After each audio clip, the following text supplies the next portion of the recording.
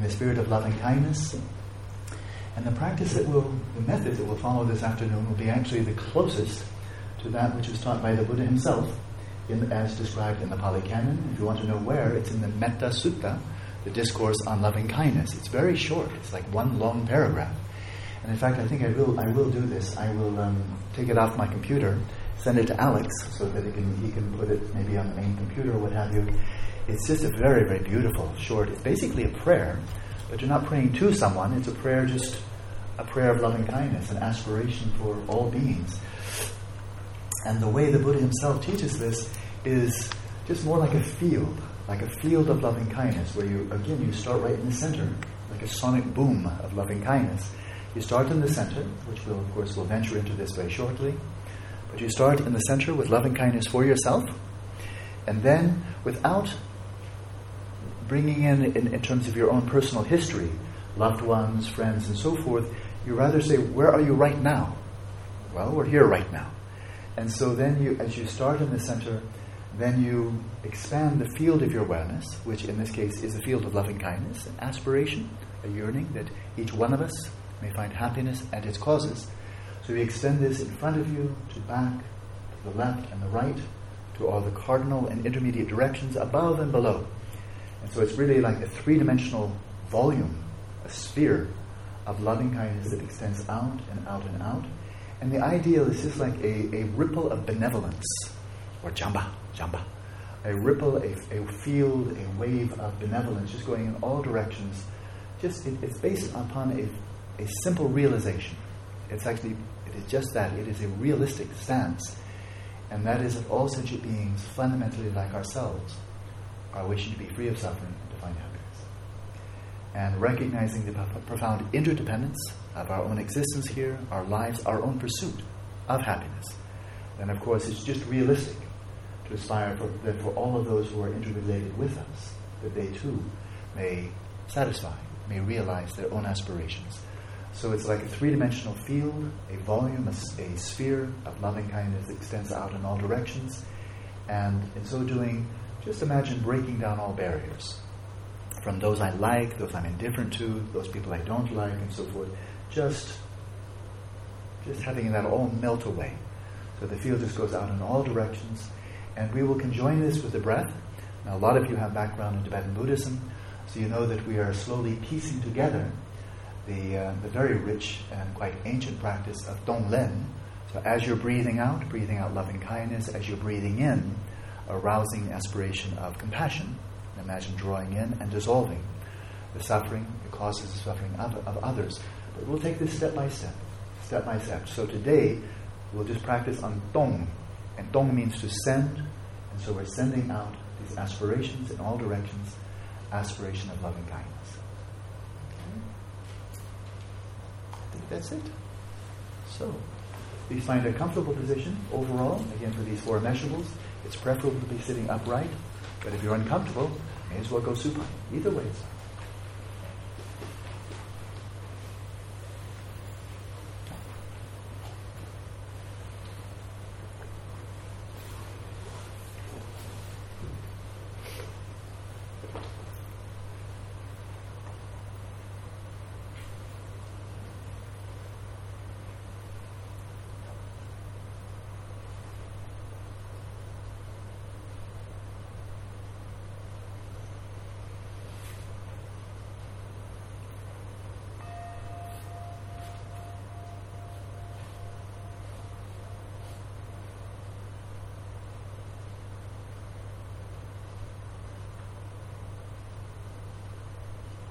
I heartily encourage you at the beginning of each session, both when we gather here, as well as when you're conducting your own private sessions, to begin each session in the spirit of loving kindness, a heartfelt aspiration to realize more and more deeply genuine happiness and to cultivate the causes of such well-being. And in that spirit, let your awareness gently and gladly descend into the body, right down to the ground.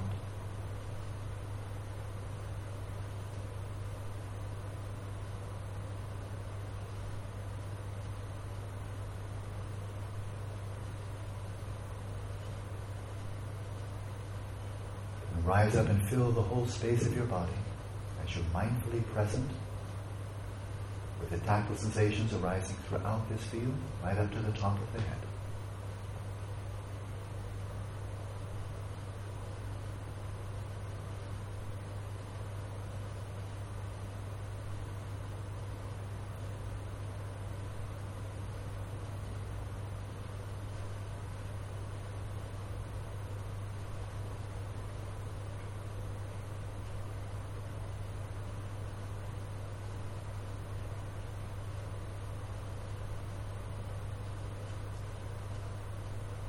Settle your body in its natural state, imbued with the three qualities of relaxation, stillness, and vigilance.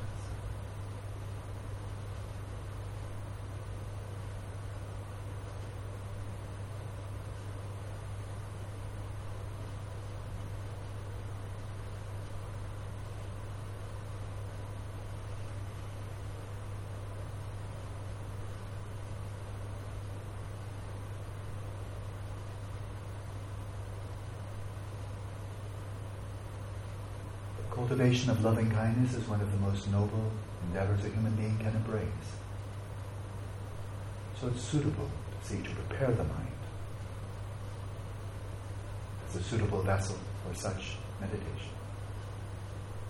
With that in mind, settle your speech, especially your inner speech, the inner conversation, in its natural state of effortless silence.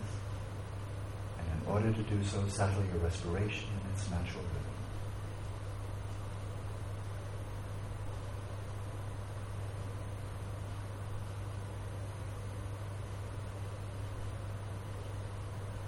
Relaxing deeply with every out-breath, relaxing the body, releasing the breath, and releasing any involuntary thoughts that may arise.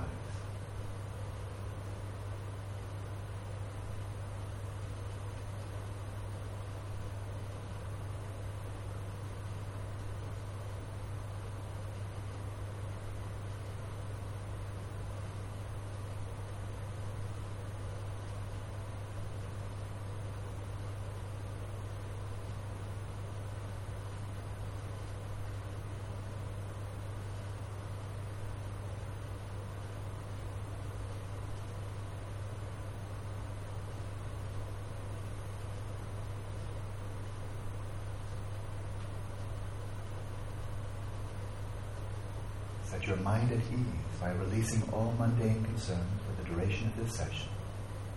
As pressing as they may be, they don't need our attention right now. Set your mind at ease in stillness in the present moment.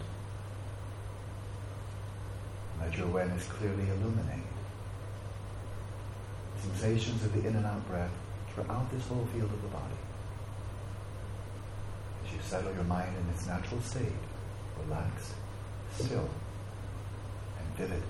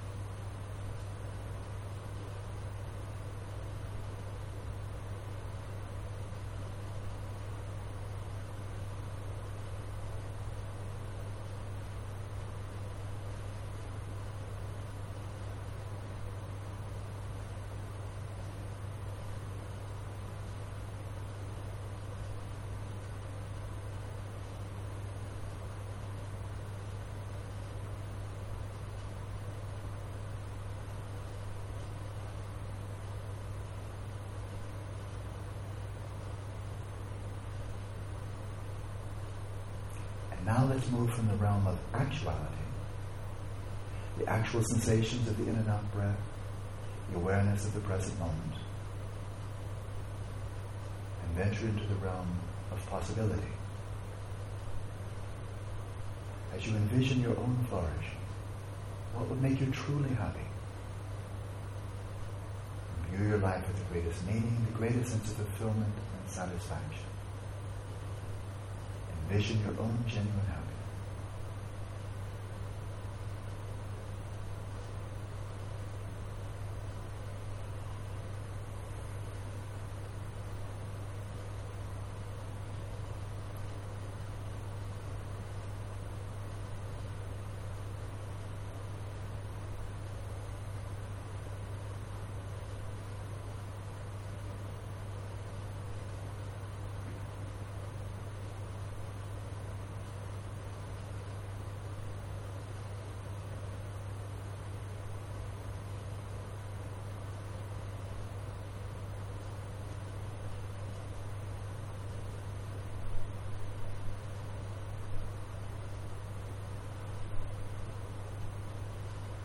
With each out-breath, breathe life into this vision. Arouse the aspiration that you may indeed realize such happiness and the causes of such happiness. And breathe life into this vision.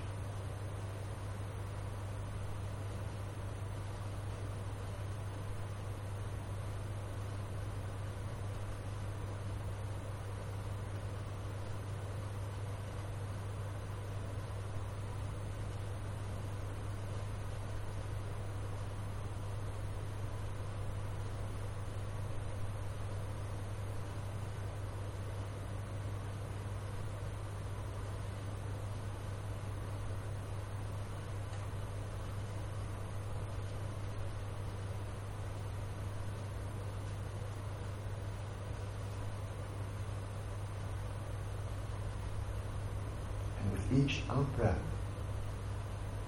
let your imagination play. Imagining you are actually experiencing such well-being here and now. Imagine what it would be like for your heart's desire to be realized.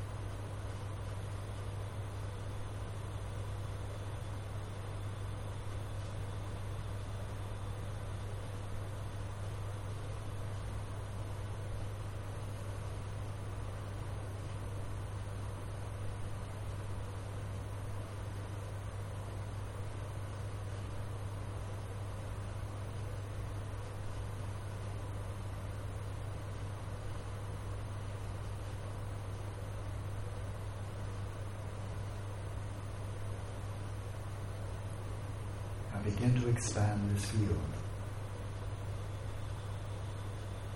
This field of loving kindness that right now embraces yourself, and quite rightly. It is completely authentic in accordance with the Buddha's teachings.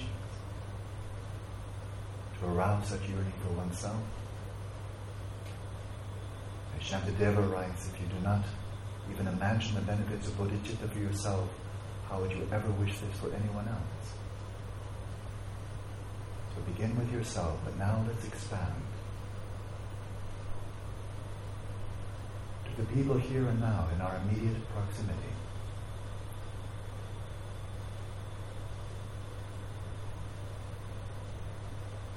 Depending on where you're placed in this room, embrace in this field of loving kindness the person in front of you,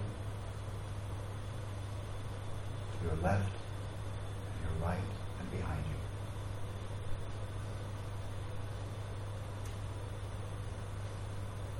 awareness that each of us here fundamentally came with the same aspiration. Find greater happiness, deeper and richer sense of well-being, to fulfill our heart's desire.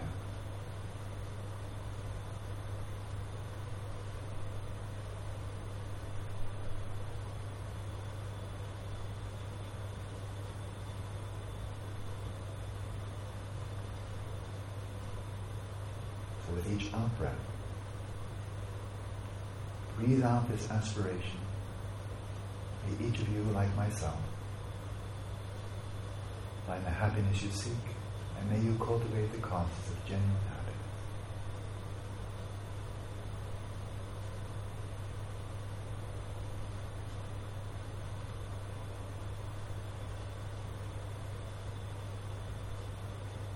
In short, may each of you be well and happy.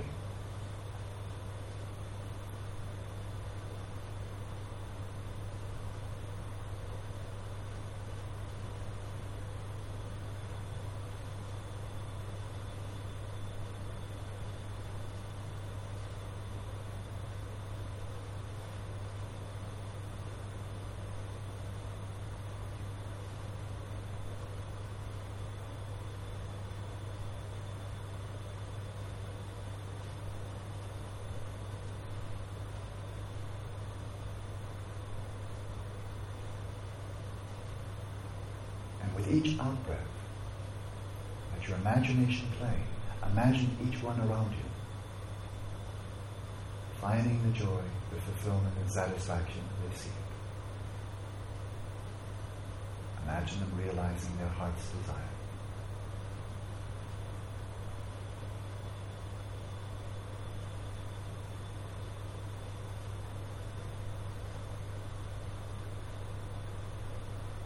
It is never a case of our superimposing our wishes for other people, but rather aligning our own aspirations with their deepest aspirations.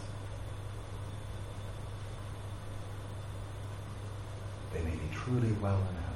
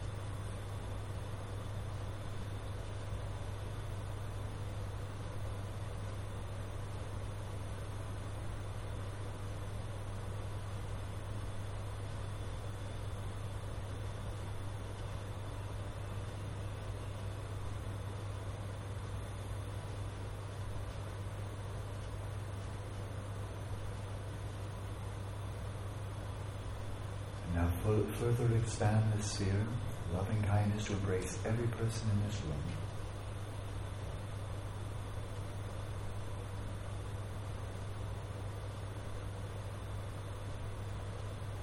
Each one as real as each one. Each one is worthy to find happiness, as each of us here.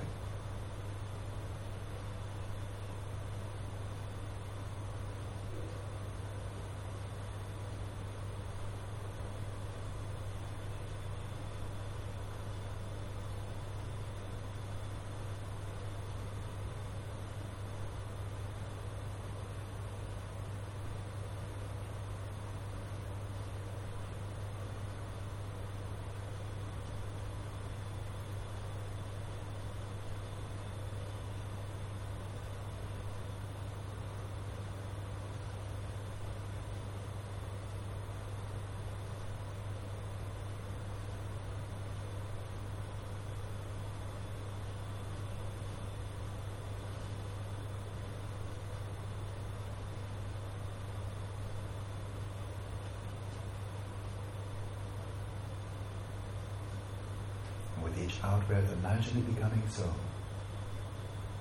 Venture into this realm of possibility and imagine it transforming it into the realm of actuality.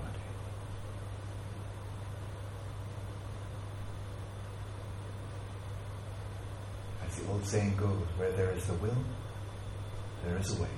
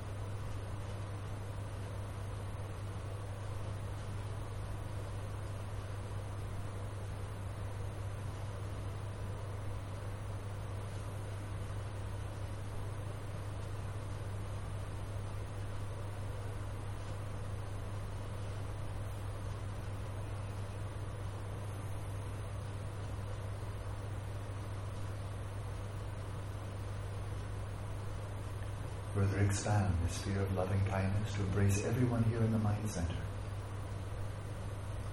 All the staff who are working so hard and so graciously on our behalf. Clean our rooms, maintain the facility, cook for us, clean up after us, doing everything they can to help us in our own spiritual practice, that we may find happiness. Let us embrace them each one, that they too may find the realization of their own heart's desire.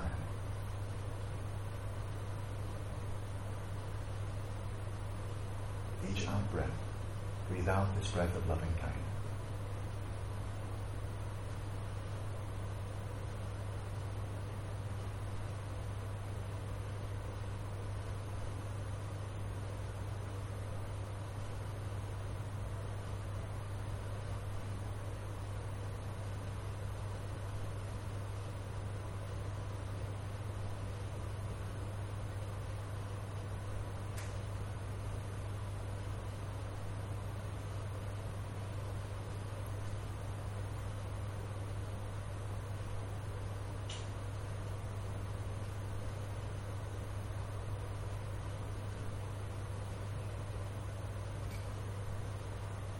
Continue to expand the field, as this mind center is one of 3 institutions here.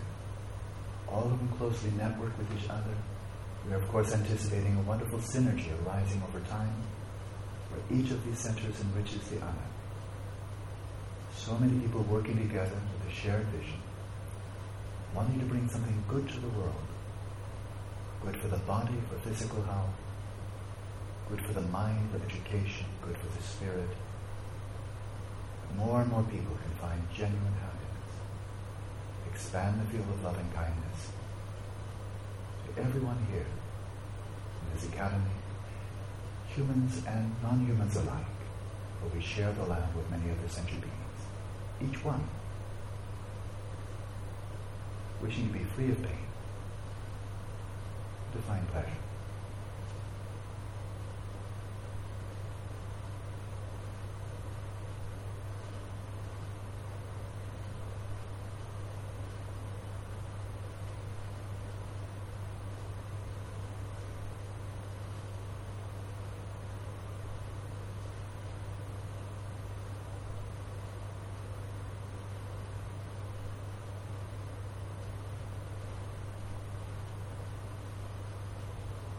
undoubtedly seen people coming in by trucks to work here, others going home.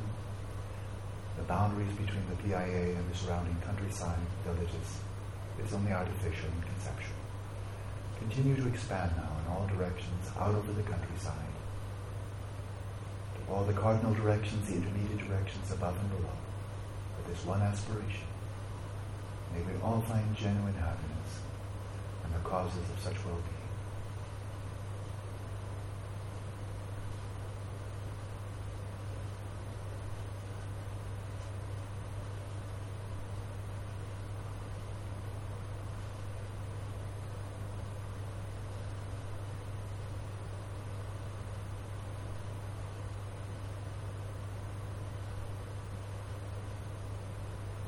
Just a short moment, release all appearances, all objects of the mind and aspirations. Let your awareness withdraw into its own luminous, cognizant nature and rest in the simple awareness of awareness.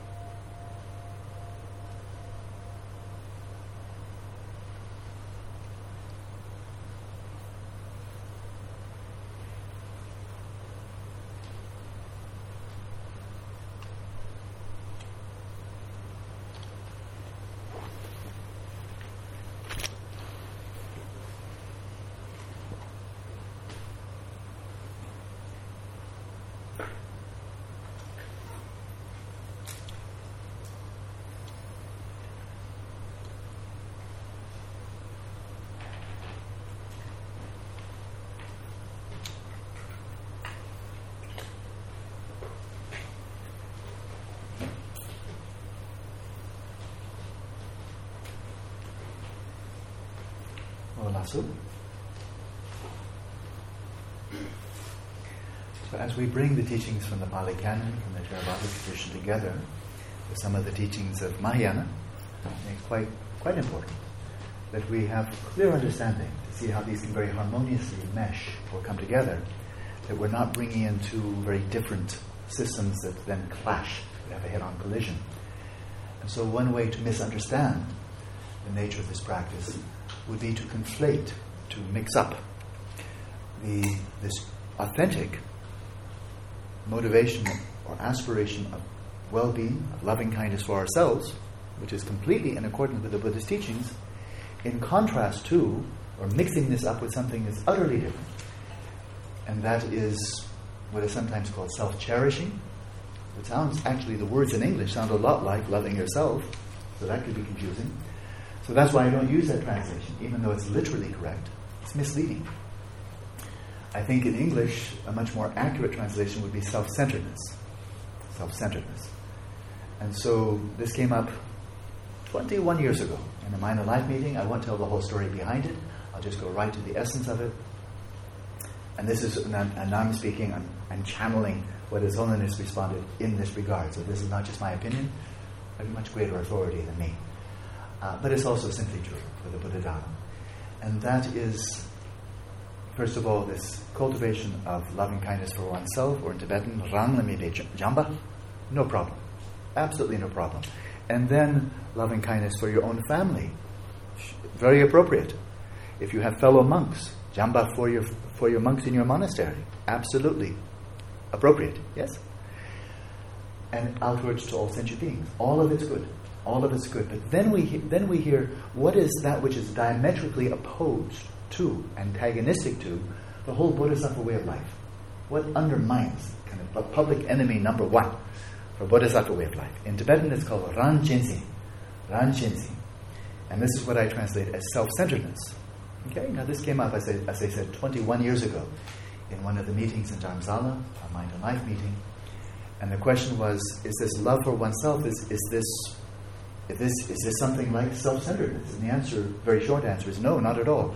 So what's the difference? What is exactly meant by this self-centeredness, which is so incompatible with the whole Bodhisattva way of life, the whole aspiration for enlightenment? And it's a very clear distinction. Self-centeredness is the sense that my well-being is more important than anybody else's. That is, me and then mine. My family, my loved ones, my friends, my country, people of my skin color, people of my ethnic group, my fellow Buddhists, that our well-being is somehow more important. And so it's this I in the center, the most important, and then those that we are most attached to, secondary importance, less attached to, don't care about, don't like. So this whole segmentation of all sentient beings, all around self-centered attachment, that my well-being is the most important, and then everybody else gets in line after that. And then out to the people I really don't like, or maybe have injured me and so forth, and they really shouldn't have any loving kindness at all. They should suffer. So that's the bare, unalloyed, pure strain of self-centeredness. And of course, that is completely incompatible with the Buddha Dharma, all schools of Buddha Dharma. All schools of Buddha Dharma, really, but most explicitly the Mahayana. So, but it should be quite clear then that simply arousing a very gentle, embracing loving kindness and affection for oneself, extending this in all directions, this in no way suggests that my well-being is somehow more important than anybody else. Clearly not. And this is where the equanimity comes in, the even-mindedness. So just to give a big picture, just briefly, and then we'll go to a question, and then open this up for open discussion. But there is something of a sequence, and it's not too early to bring this to everybody's attention.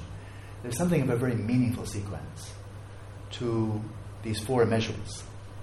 Starting, first of all, it's so easy at any time, 2,500 years ago during the time of the Buddha, or nowadays, it's so easy to get bogged down into fixating just on the world of actuality, which means having no imagination at all.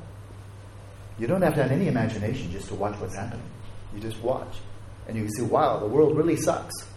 I mean, there's so much suffering, so much evil, so much mental affliction, stupidity, greed, hatred. There's also virtue, but overall, it seems like there's a lot more mental afflictions dominating people's minds than virtue. So that's just being actual. And then when one looks at one's own life and seeing how much have we experienced thus far, to what extent have we experienced something truly fulfilling, and so forth. And it's easy to put a cap on it and say, well, I'm only human, I'm just an animal, and I'm just driven by my instincts.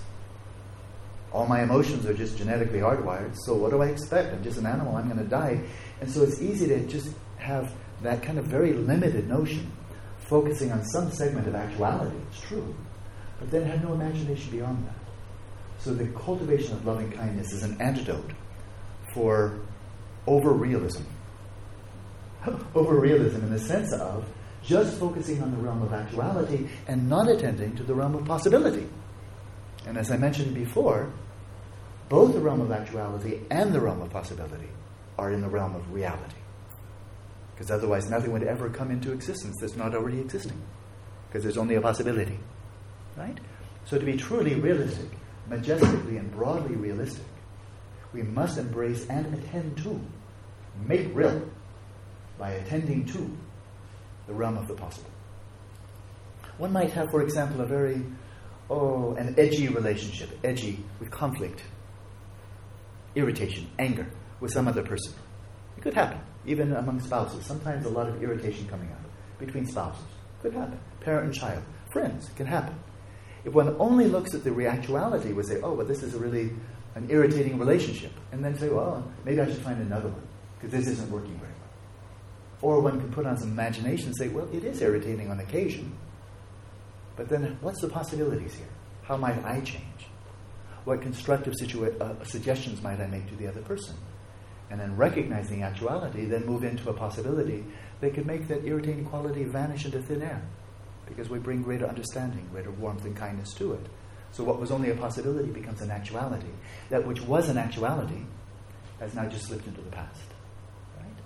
So we start with loving kindness, because it moves us out of ruts. It moves us out of a very limited fixation on the actual, forgetting the possible. It's a very good place to start. So I congratulate the whole Vipassana tradition that often teaches just one of the four measurables. Good choice. If you're going to choose only one, that's a very good one to choose. Begin with loving kindness. And it also feels good. It's also a nice practice to do. It brings about a kind of happy feeling, which is not bad, right? But as we venture into that, and we do the practice like we just did, then the practice comes to an end, and we open our eyes. We look around to the world of actuality, and once again, reality comes flooding in, but this time it may be the world of actuality. And seeing as much as we wish, we may aspire for every sentient being to find genuine happiness, to really cultivate the causes that would give rise to a greater and greater sense of well-being, as much as we may aspire for them. Often it's not happening. People are just fixating on money, wealth, sensual gratification, and so forth and so on. And then so often just perpetuating their own suffering. And there are other people suffering as well. And so when we attend to that, it naturally brings some sadness. Especially, in my experience, especially when we see there's suffering that just doesn't need to happen. When a tsunami strikes, it's kind of like there's going to be suffering there. Nobody's choosing it. It's nobody's fault. But there's going to be suffering. It's nobody's fault. And so we just accept that. What else do we do? There's suffering, and then we see what we can do to alleviate it. But there's no one to blame, right? But when we see human beings out of their own delusion, out of our own delusion, out of our own anger, out of greed, then perpetuating suffering, making suffering where it wasn't there in the first place, as if the suffering from natural calamities, from illness, from sickness, and so forth, as if that's not enough. We somehow then add on suffering that never needed to happen in the first place. But it comes because of our own mental afflictions manifesting in the world. When we see that happen, it brings us sadness. Because you see, it's not necessary. Some suffering, in a way, relatively speaking, is necessary. If you get really sick, it's painful. A tsunami strikes, it's painful. No question. But some suffering is not necessary. The suffering that comes from human greed, stupidity, anger, that's not necessary. And so then there arises this kind of sadness, first of all, but then we think, hey, not just the realm of actuality. There's a realm of possibility. In my own life, when I act out of greed, hostility, and so forth, maybe I could do that less and create less friction, less unhappiness in the world. So maybe I can start with myself. When I'm contributing to other people's suffering, to my own suffering, maybe I don't need to do it as much. So arousing compassion for oneself, arousing compassion, then starting to move into the realm of possibility again. Maybe we could suffer less. Maybe we could give less effort to sowing the causes of suffering. And wouldn't that be a wonderful thing? So that's where the courage and the vision of compassion comes in. Is once again we attend clearly, with 2020 vision, clearly, to the present actuality. Muyunetsu. And then imagine, what are the possibilities? How could we suffer less? How could we less contribute to the causes of suffering? So there's compassion, right? But you can see it kind of moves out of loving kindness, and then it balances. It balances. But now, as we attend to the actuality, we keep on coming back to it. How much suffering there were, how much unnecessary suffering there is in the world. And it seems like it's rolling on and on and on, and it just seems in some ways it's compounding and compounding. When one really attends to that, and of course, attending to it at length, it becomes very real. So it's not just your own suffering becomes real. Really start the suffering of the world. And the Germans have the best word for that I know of. It's Weltschmerz. Weltschmerz. True, yeah? A sense of pain in the heart. That's not, I lost some money, or I. It's something embracing. It's a pain in the heart because of the world. But one can become engulfed by that. One can become overwhelmed by that. Well, one just falls into despair. It's so much. It seems like, when will they ever learn? It seems like it's too much. And just kind of collapse into kind of a hopelessness and despair. And once again, we're fixating too much on the world of actuality. And we're only getting part of the world of actuality. Because when we fall into that, we are ignoring something that's very important, that needs our attention. And that is, how much virtue is there in the world? How much goodwill, how much compassion, loving kindness, tenderness, patience, wisdom, and so on. So sometimes we can slip off and just fixating on the negative can give rise to despair. So we have to balance out. Now, wait a minute. And we start thinking about it in the past, in history, in the present world. How many people really have good motivation, sincere, genuine wishing, aspiration, striving to alleviate the suffering of the world, that we're not alone. It's not just the mind center. The mind center doesn't have to do it all on its own. Right? And then we recognize how many radiant pearls of light there are around in the world. In individuals, institutions, sometimes even governments do really good things. Amazing. And so we start taking to light. And that's where empathetic joy comes in. To balance out where compassion can start to erode into or decline into sheer sadness. Then empathetic joy balances it out. And empathetic joy is attending to actuality. Not just going once more into maybe it could be. No, it actually is. And attending to that actuality that balances out the actuality of the suffering and the cause of suffering in the world. So there's an evolution there. Loving kindness, compassion, empathetic joy. Empathetic joy is we really attend to it. There's virtues, there's joys, there's successes, and so forth. It can start to give kind of a euphoric sense. Like, oh, lifting you up. And then if you start getting kind of like you're no longer touching the earth anymore, getting caught up in just kind of rejoicing, then equanimity comes in. A little tap on the shoulder. Okay, feet back on the ground. And evenness. Right? That we're rejoicing not in everybody, because not everybody is experiencing joy, not everybody is cultivating the cause of joy right now. But it comes back and balances out and embraces all sentient beings in this evenness. Whether it's people devoting themselves to real evil and misery in the world, creating misery in the world, or whether it's people seeking to alleviate misery in the world, the heart is equally open in the spirit of loving kindness and compassion to all. And so then, its equanimity kind of sobers up the empathetic joy to see that, all right, let's get grounded here, evenly balanced, world of actuality, world of potentiality. So, it balances up, but with that evenness.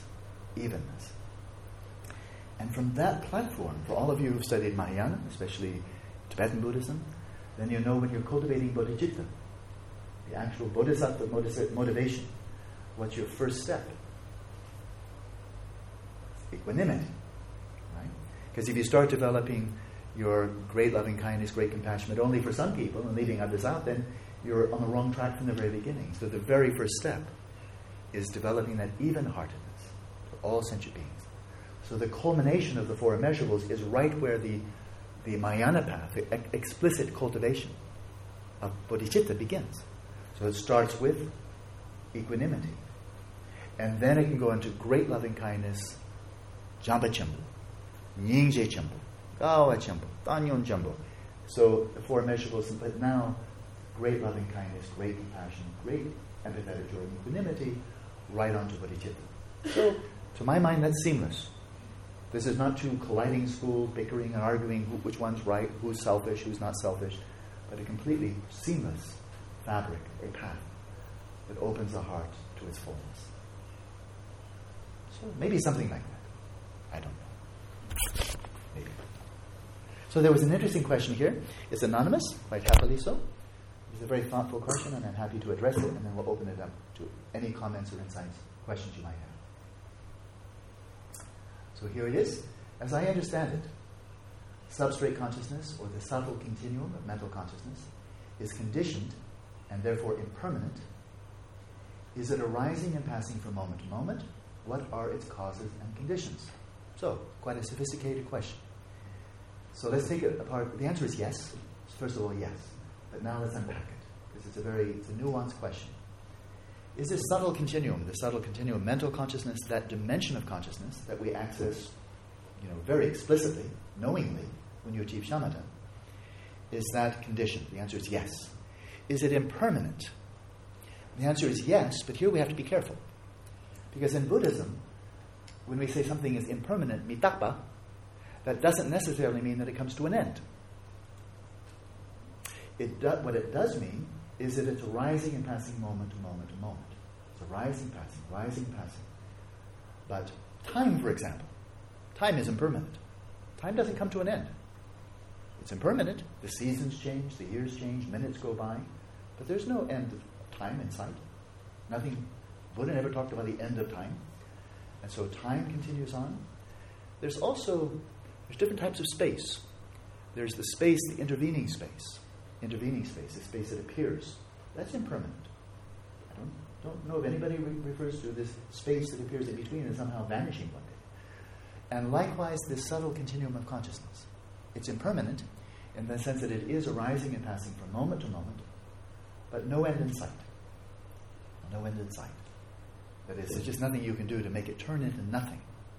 Now, if we look at that substrate consciousness from the perspective of Dzogchen, right? From that perspective, what happens when you become a Buddha? Right?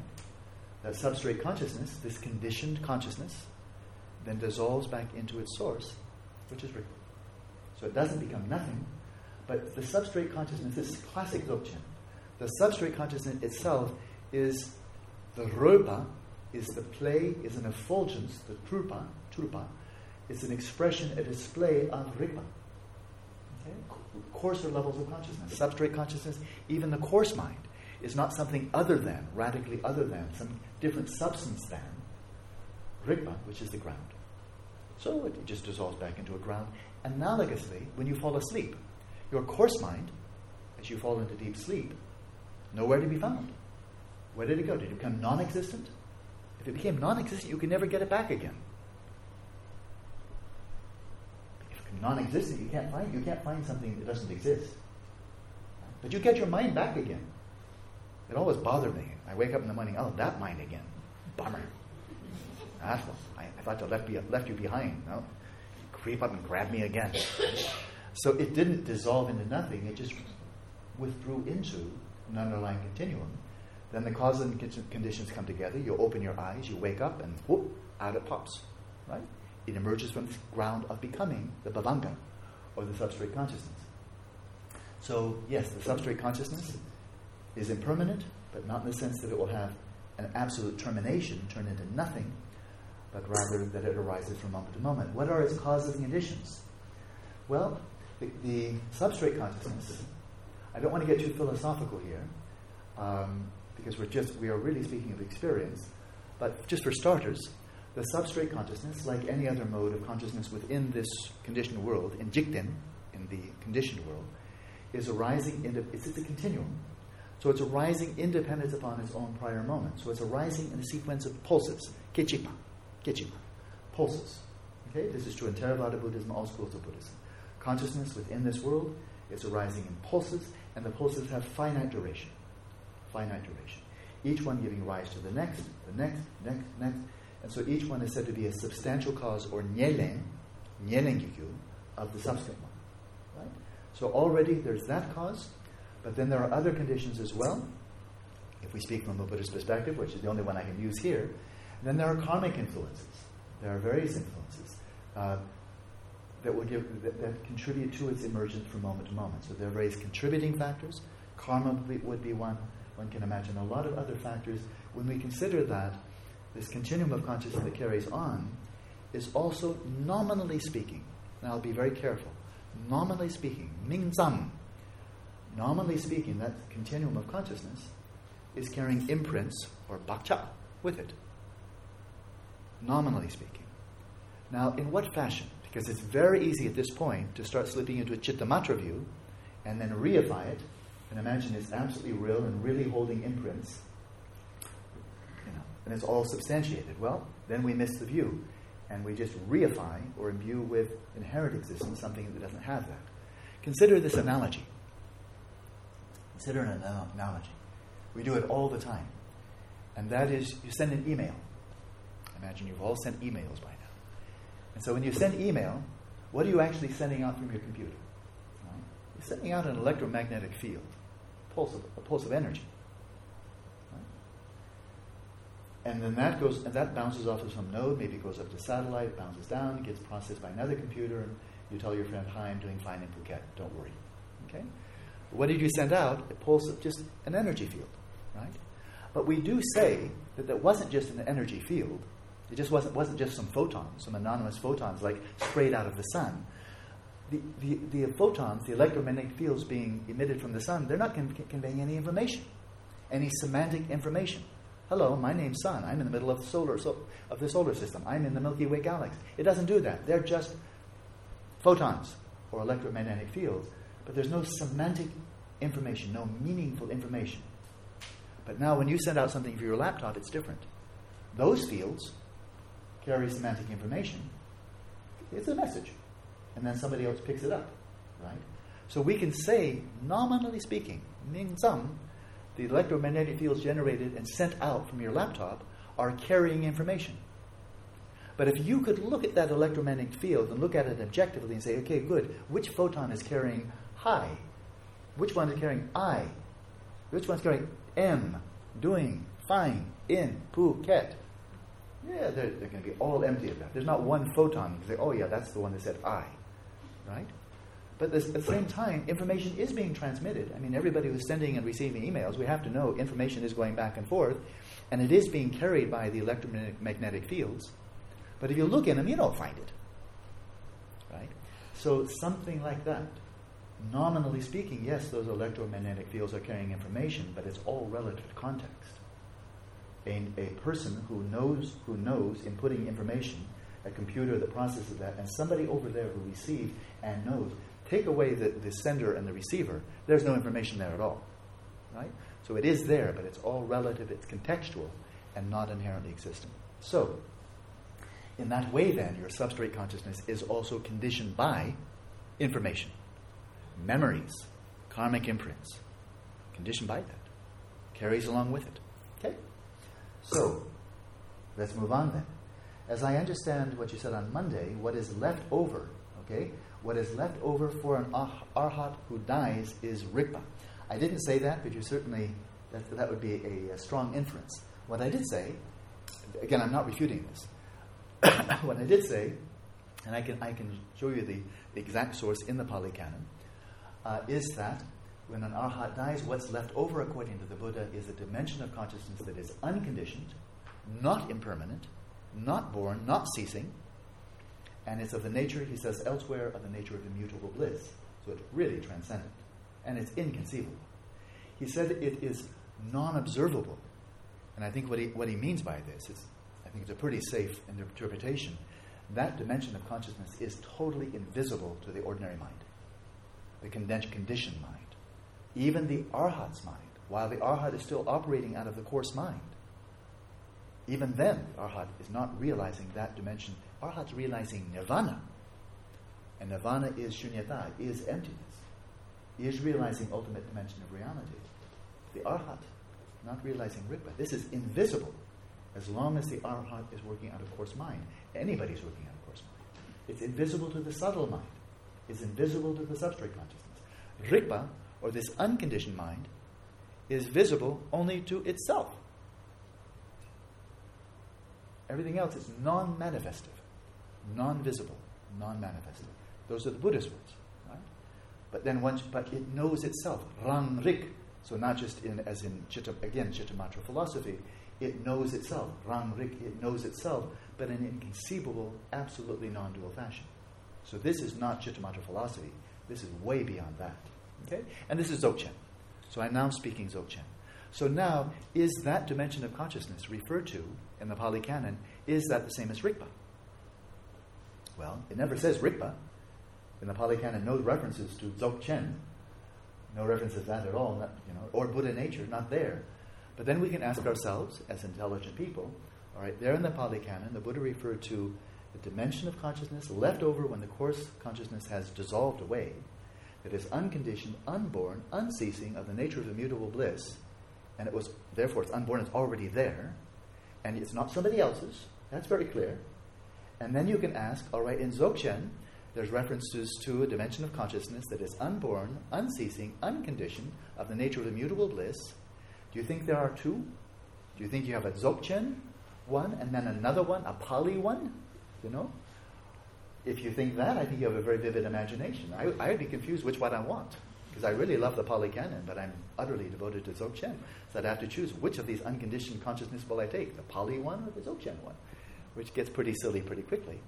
So I think it's kind of reasonable to think that there's probably only one. Everybody gets one. And that is you're tapping into singular reality that's being discussed from multiple perspectives.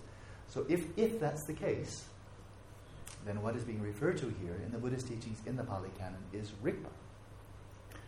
Now, let's look at that. Does this mean that the Arhat now has become a Buddha? Because that, I think, was the next question. Is anyone who realizes rigpa, does that make you a Buddha? The answer is no. In Dzogchen. So I'll always give my perspective here. Okay? If you've realized rigpa, are you now samyak sambuddha? Yangdapa zobe sangye. Are you a completely realized Buddha once you've realized rigpa? No. No. If you've realized, number one, you could go to a great Lama like Tushik Rinpoche in Nepal, and there are some others. Seems like not a whole lot these days, but there are some.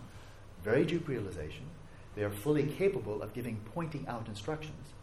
As they give you instructions, whether with words, sometimes hand gesture, whatever it may be, and they are, from their own realization of rigpa, they are catalyzing that realization, some taste, some meeting, some encounter in you, as they speak from, or spontaneously act from that level of realization. So one case of that is nowadays it's often speaking. It has been for a long time. It will be conveyed in words. It's called mind-to-mind transmission, but it's being conveyed by words. But not always. There's a very famous case of Tilopa. When he gave his transmission to Naropa, he gave it by taking his sandal in hand and whacking him in the face with it. Okay? And with that whack, Naropa, who was just perfectly poised, this was Tilopa's genius, is he saw when was that precise moment when his student, and it was a guru-disciple relationship, very close, profound relationship, trusting, faithful, absolutely authentic master, very ripe student, and Tilopa was there, and then he saw when was the right time to just wake him up, to cause him to break through, to break through.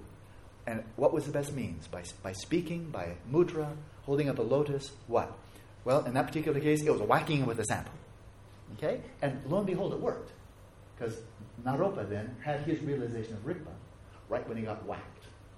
So instead of saying pet, he went whack. And that worked. Okay? I've wanted to try that, but I haven't had any volunteers. I could just line you all up and see if it works for any of you.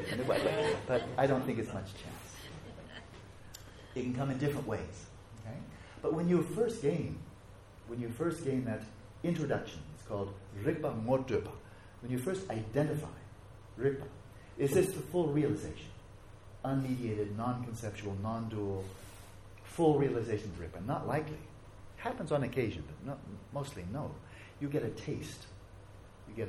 Here's an analogy I like. Sometimes if a child is lost, just goes astray in the forest, or who knows, maybe he's kidnapped, then we know that in some cases they'll take a piece of the child's clothing, and put it right up to the nose of a hound dog. It has just almost like psychic powers of the nose, right? They'll put it right next to the dog's nose, and then they'll set out. And the dog is then, I've read about a case recently. They'll put the dog in the car with his nose out the window, and they'll follow the route where they think the child was taken away. And the dog has his nose out the window, and it's picking up a molecule here and a molecule there. It's amazing. It's almost psychic, but it does happen. And then the dog will start, when it's getting denser, and to let me out of the car, take a right here. And they found children that way. Right? So, but how did it start?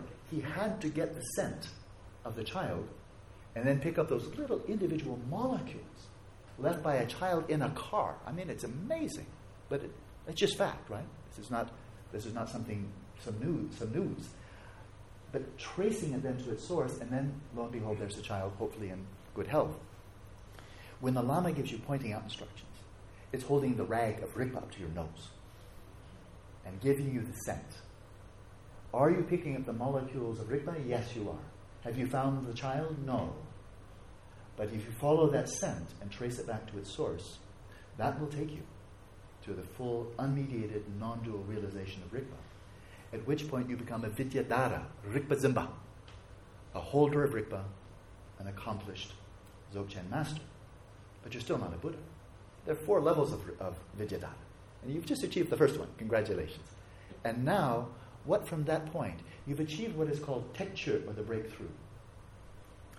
And of course, you've broken through to a dimension of awareness that is inconceivable and indescribable. Samgimi kappa, and it jone. Beyond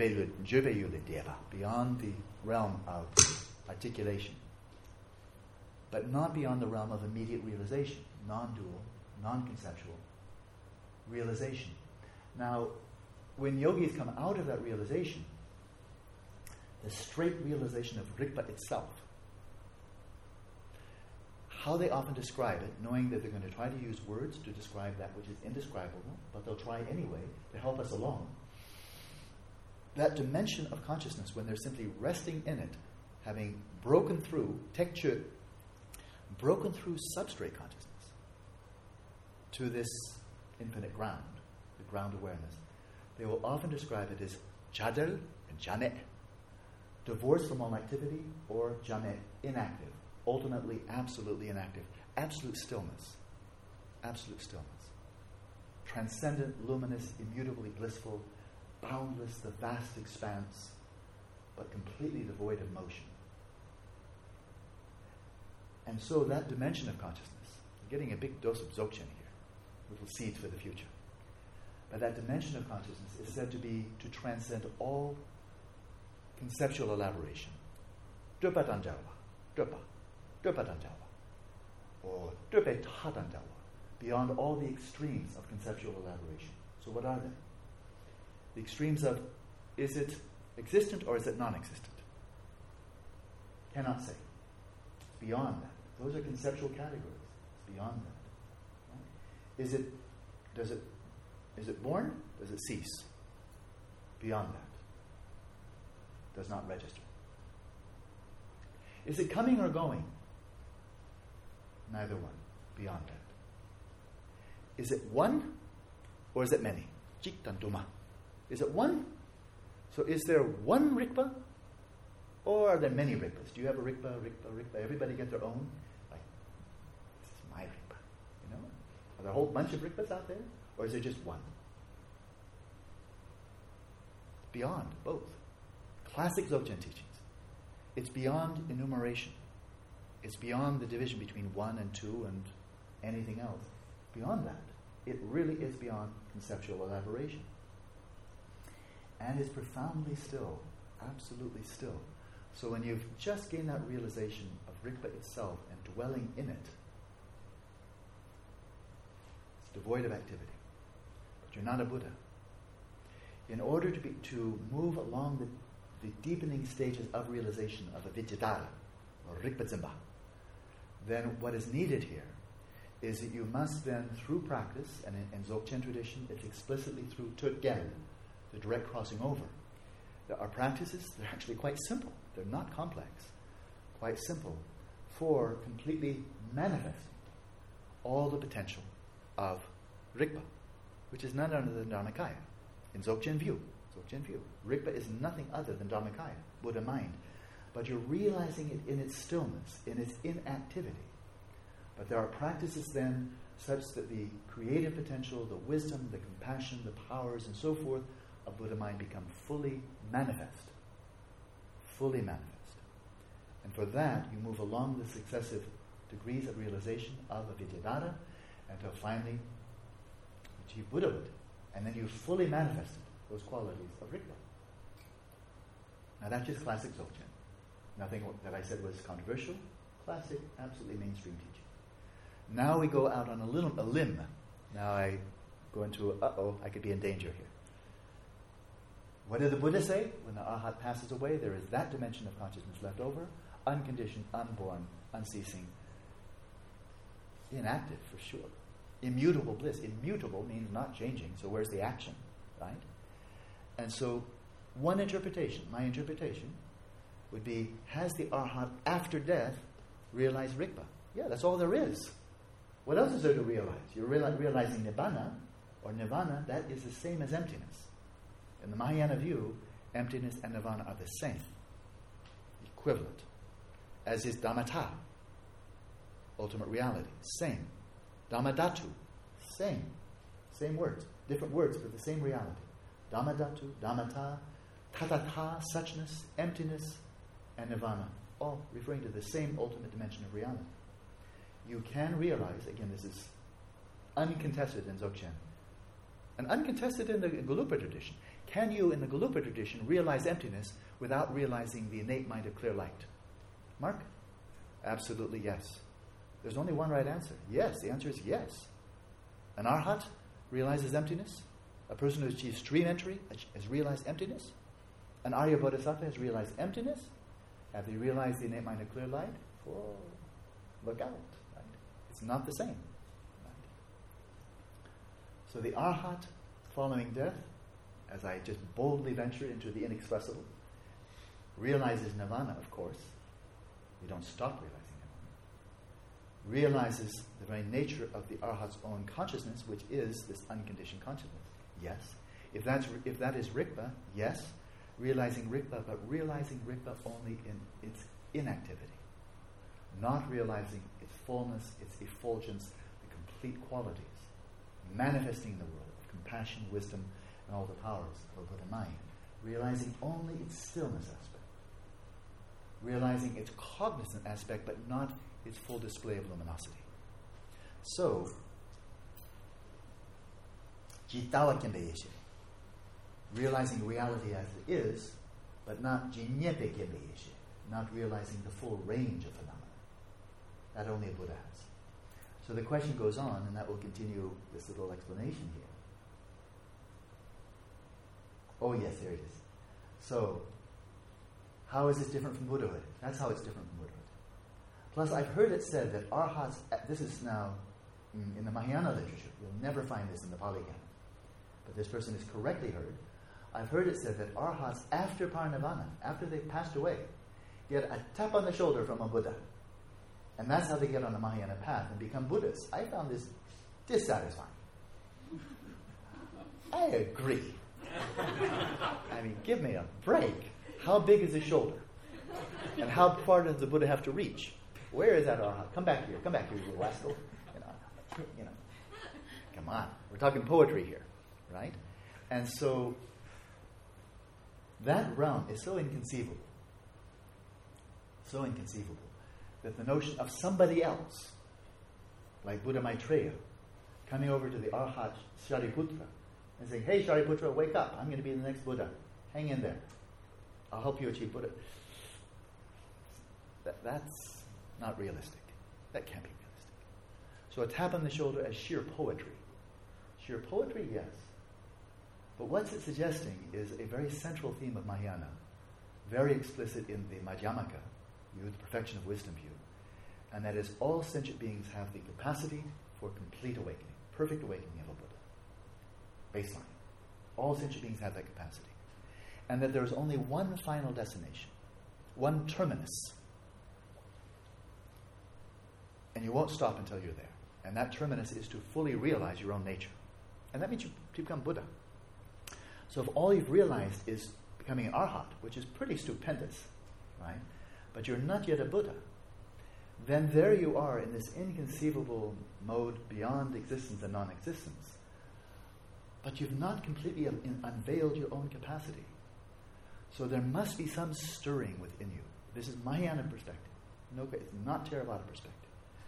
It's Mahayana perspective, Vajrayana perspective, Dzogchen perspective. And that is, you've not realized, you've not fully realized the nature of your own rigpa. You've realized it's in active mode, chamet, chadil, but you've not realized its complete creative display.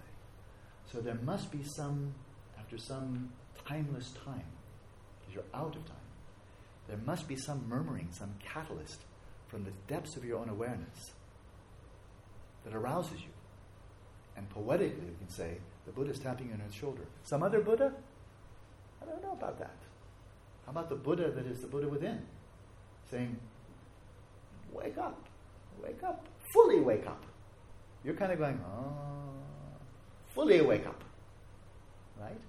And so you're catalyzed, and then you come back, and you arouse the aspiration to fully wake up. Because that's the final, and the only final terminus, end of the path is only to become Buddha. And the rest is poetry. What do you see as the source of... So now we move on. Very different question. So there was a little bit of dzogchen. What do you see as the source of sexual energy? Rigpa. Buddha nature. Right? I mean, look at all the iconography. My goodness. Samantabhadra. Primordial Buddha. Hanging out by himself. Is he a bachelor? Is he a man? Is God a he? Is Samantabhadra? Do you finally wind up a real man? Is that what all you ladies want? You'll finally outgrow your ladiness and become a man? It's not there. It's not there. When you see it in its fullness, it's always Samantabhadra in union with Samantabhadri. Both are there, and they're in primordial union. It's not like they found a girlfriend someplace.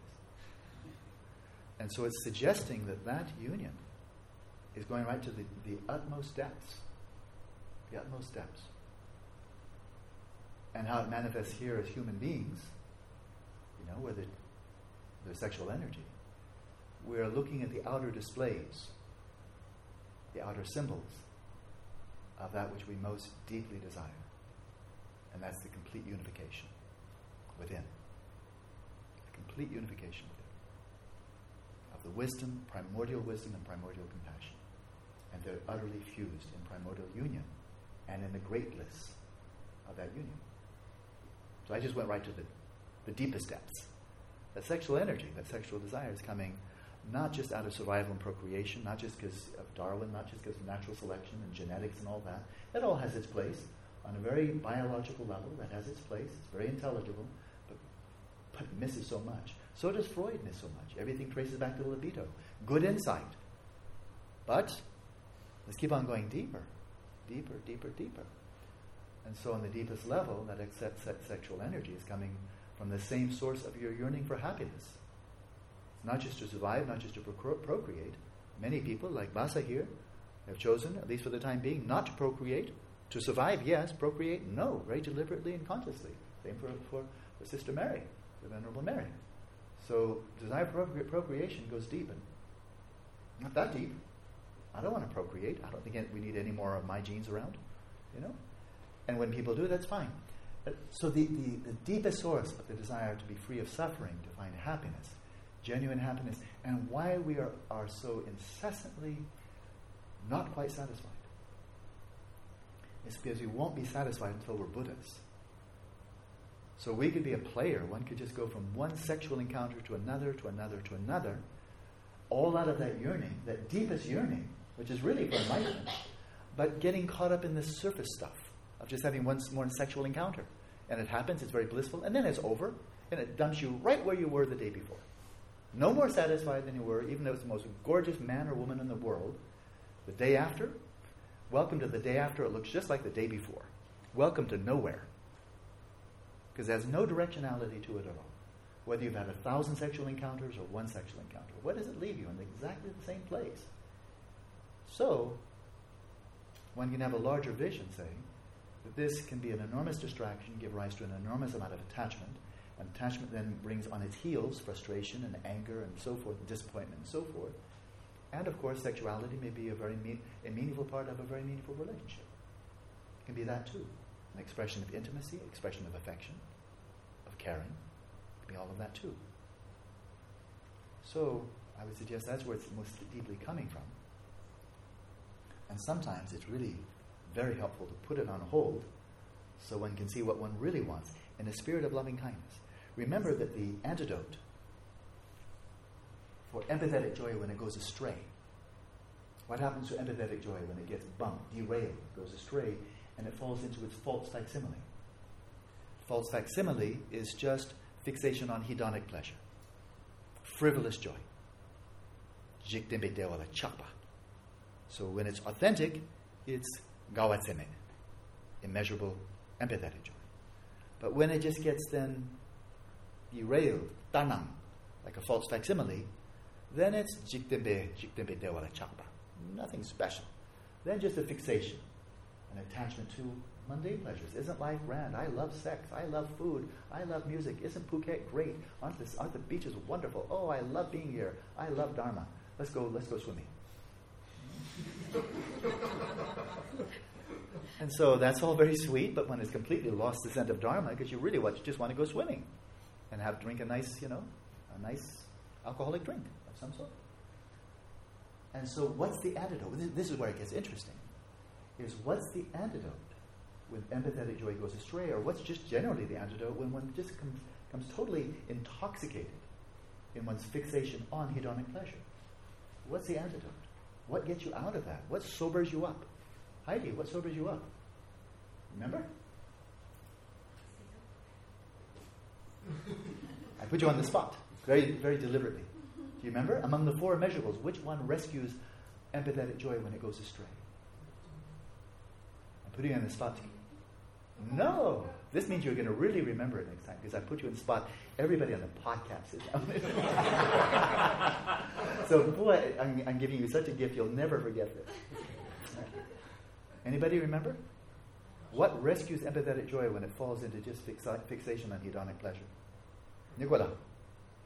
No, two wrongs. Boy, we're going to get this by a process of elimination. Loving kindness. It's not an easy one. It's not an easy one to guess. So your guess was good, but it was wrong. Your guess, not bad, but it was wrong. Loving kindness is the right answer. Now, that I find so interesting. That one might think, bring on the heavies, bring in impermanence, death, 18 hell realms, preta realm, ana realm, 6 types of suffering, 8 types of suffering, 3 types of suffering. Just beat the crap out of that, longing for hedonic pleasure. Right? Good lamrim. Just beat it to a pulp, I'm going to die, I'm going to die any moment. I could see, then let's have 6 quick.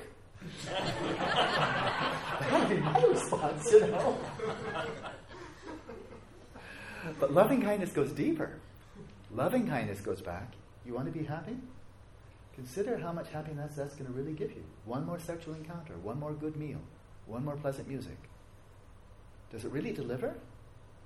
A very meaningful relationship, yes, it does. If it's saturated by Dharma, yes, a very meaningful, loving, romantic relationship, a marriage and so forth, yes, that can be very much part of Dharma. Sure, no question. As in friendship. Friendship entails some attachment, but it can also be very much part of the path, where the attachment gradually fades away and what is really genuine stays. But the beautiful, among the 4 immeasurables, and now you'll never forget this, among the 4 immeasurables, the sweetest antidote, and it can be the most effective, when we get really fixated on just hedonic pleasure, is loving kindness, where we're asking, wherein lies my genuine happiness? How can I be truly happy? What are the causes of happiness, of genuine happiness, that transforms, that lingers, that carries over from day to day to day, lifetime to lifetime? I want to be happy, that's why it's getting so fixated on hedonic stuff. But I don't want to just have a little spurt and then it's gone, and leave me right back where I was with no progress, nothing. A whole life can go by, and you may as well have not even lived. If all you had was a whole bunch of hedonic pleasures, it's equivalent to nothing. It's like a no life. Spiritually, nothing. Right? Whereas every moment of cultivating genuine happiness has direction to it. And every moment of just fixating on hedonic pleasure has no direction at all. It just drops you off right where you were before you had it. So this is loving kindness speaking. Loving kindness is the antidote. We're getting fixated on hedonic pleasure. If you really want to be happy, good. Why don't you cultivate the real causes of genuine happiness? So it's such a sweet reminder. It's like a loving parent coming in and giving very wise and gentle counsel, rather than just coming in with a stick. If you want sex one more time, I'm just going to whack you over the head, with impermanence or death or something. So that's where sexual energy comes from. And how best to deal with it in retreat? Don't think about it. Keep your eyes down. You may very well find someone attractive here. There's some attractive people. From one perspective, everyone here is attractive. But sexually, some people are more attractive than others. You may find one who catches your fancy. What I would suggest is eyes down. Don't linger visually on people who just arouse your sexual desire, because that's not what you came for. If you came for that, go to the beach. There are a lot more attractive people there, and they're wearing far fewer clothes. So if you came to Phuket to get more sexual desire coming up, Phuket town, I think, is a really good place for that. Or Patong? Patong. No.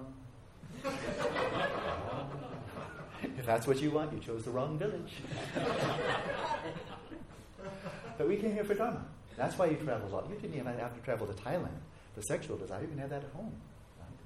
So we came all this way to cultivate genuine happiness and its causes. So then don't mix this up with Malibu or Patong village or what have you. This is a different place. People came here, every one of us, for a different reason. So if there's someone who has arousing sexual desire, keep your eyes down. When your mind starts to wander and it goes onto an object of attachment, pull it back. Protect yourself. And then give yourself something you enjoy more, like mindfulness of breathing.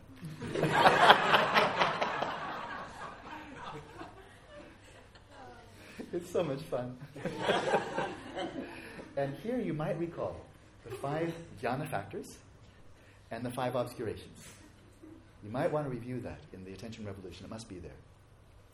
And how they map onto each other. It's once again like the 4 immeasurables, remedying each other when one of them goes astray. One of the 4 immeasurables will come to its rescue. So loving kindness rescues empathetic joy when it goes astray. They're the 4 best friends supporting each other. Likewise, in the cultivation of shamatha, the 5 jhana factors, the samdingi yanakna, arise as antidotes, nyambo, for dipangma, the 5 obscurations. And so, quiz time again. I won't pick on Heidi this time. I've embarrassed her enough for one day, benevolently. But now, among the 5 obscurations, one of those is sensual craving. Of course, that includes sexual desire. And then there are the 5 jhana factors. Which one provides a direct antidote among the 5 jhana factors? Which one provides a direct antidote for sensual craving? Who can remember? Now just a hand can go up. I won't embarrass anybody. Mark, go ahead. Tranquility. What's that? Tranquility. Tranquility? That's not one of the 5 jhana factors. Where did that come from? 5 jhana factors. You have to go through the list. Tranquility is not one of them. Yes? Bliss. No. Nice guess, but wrong. Nicola? Which of the 5 jhana factors is a direct antidote for sensual craving?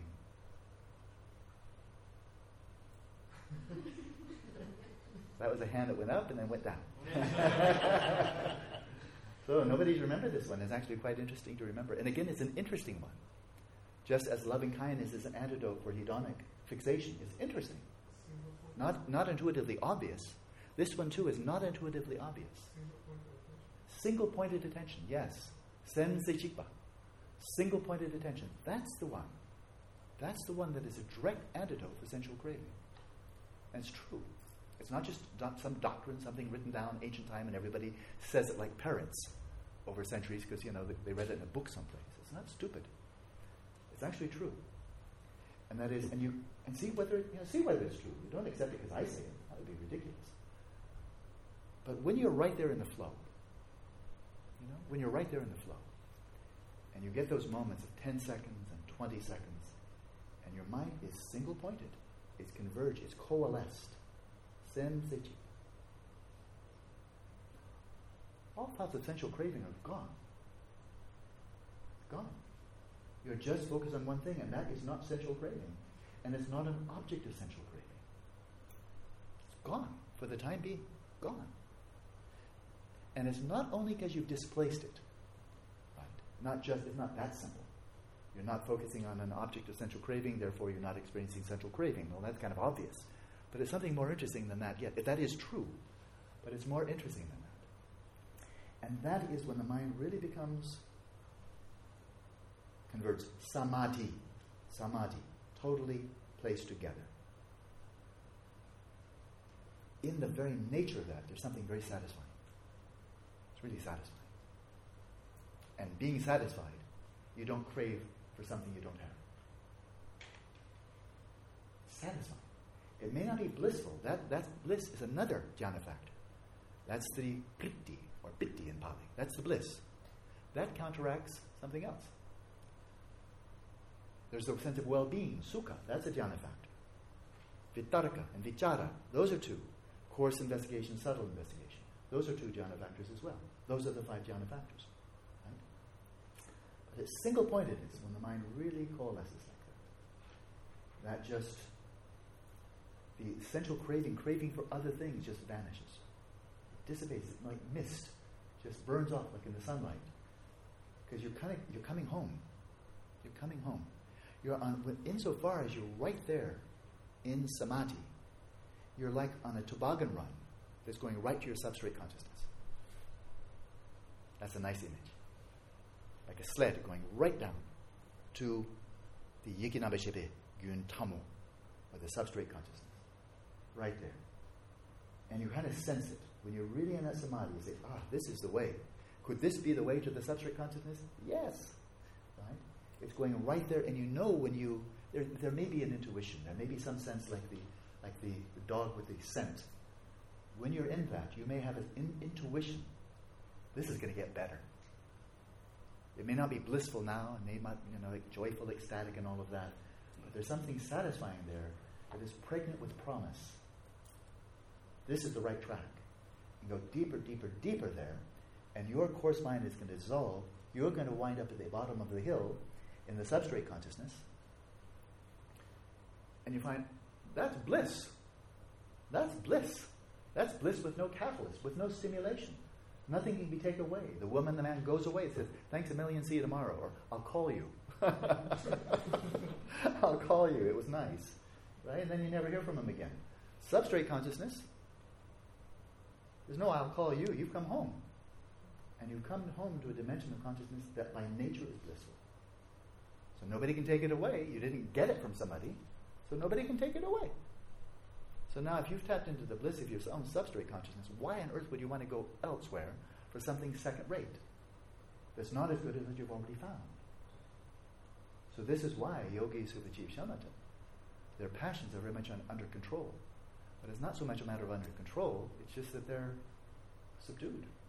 If you found bliss, if you found luminosity, if you found profound serenity, de, sel, mitopa, then why do you go outside to find serenity? Why go outside for thrills and excitement? Why go outside for happiness? When you've come into that, the actual source of it, which is your own mind, brought to a state of equilibrium. Something like that.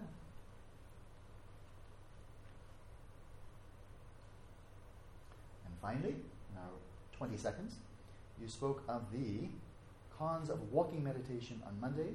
The cons in the sense that if you're practicing shamatha, you're doing walking meditation, you can bump into things or fall down. It seems very clear that one could not achieve shamatha while walking, but in terms of the advantages, can you talk about the pros, the benefits of walking as a support along the path specifically of shamatha? Can you please give instructions? I can now at 6 o'clock, but the instructions, sure. You can practice very, very slow walking as is done in the modern Vipassana tradition. Very slowly, very mindfully, quite single-pointedly, being present in the body, the rise and fall of the feet, the touch with the ground. That's fine. But especially when here you are practicing shamatha, in between sessions, to have something of a break. Something more spacious and not always being, coming in, coming in, coming in. So what I'd overall recommend in between sessions, by all means, go for walks, but let your awareness be a bit more expansive. Come out, visually come out. In terms of auditory, come out to the sounds of nature around you.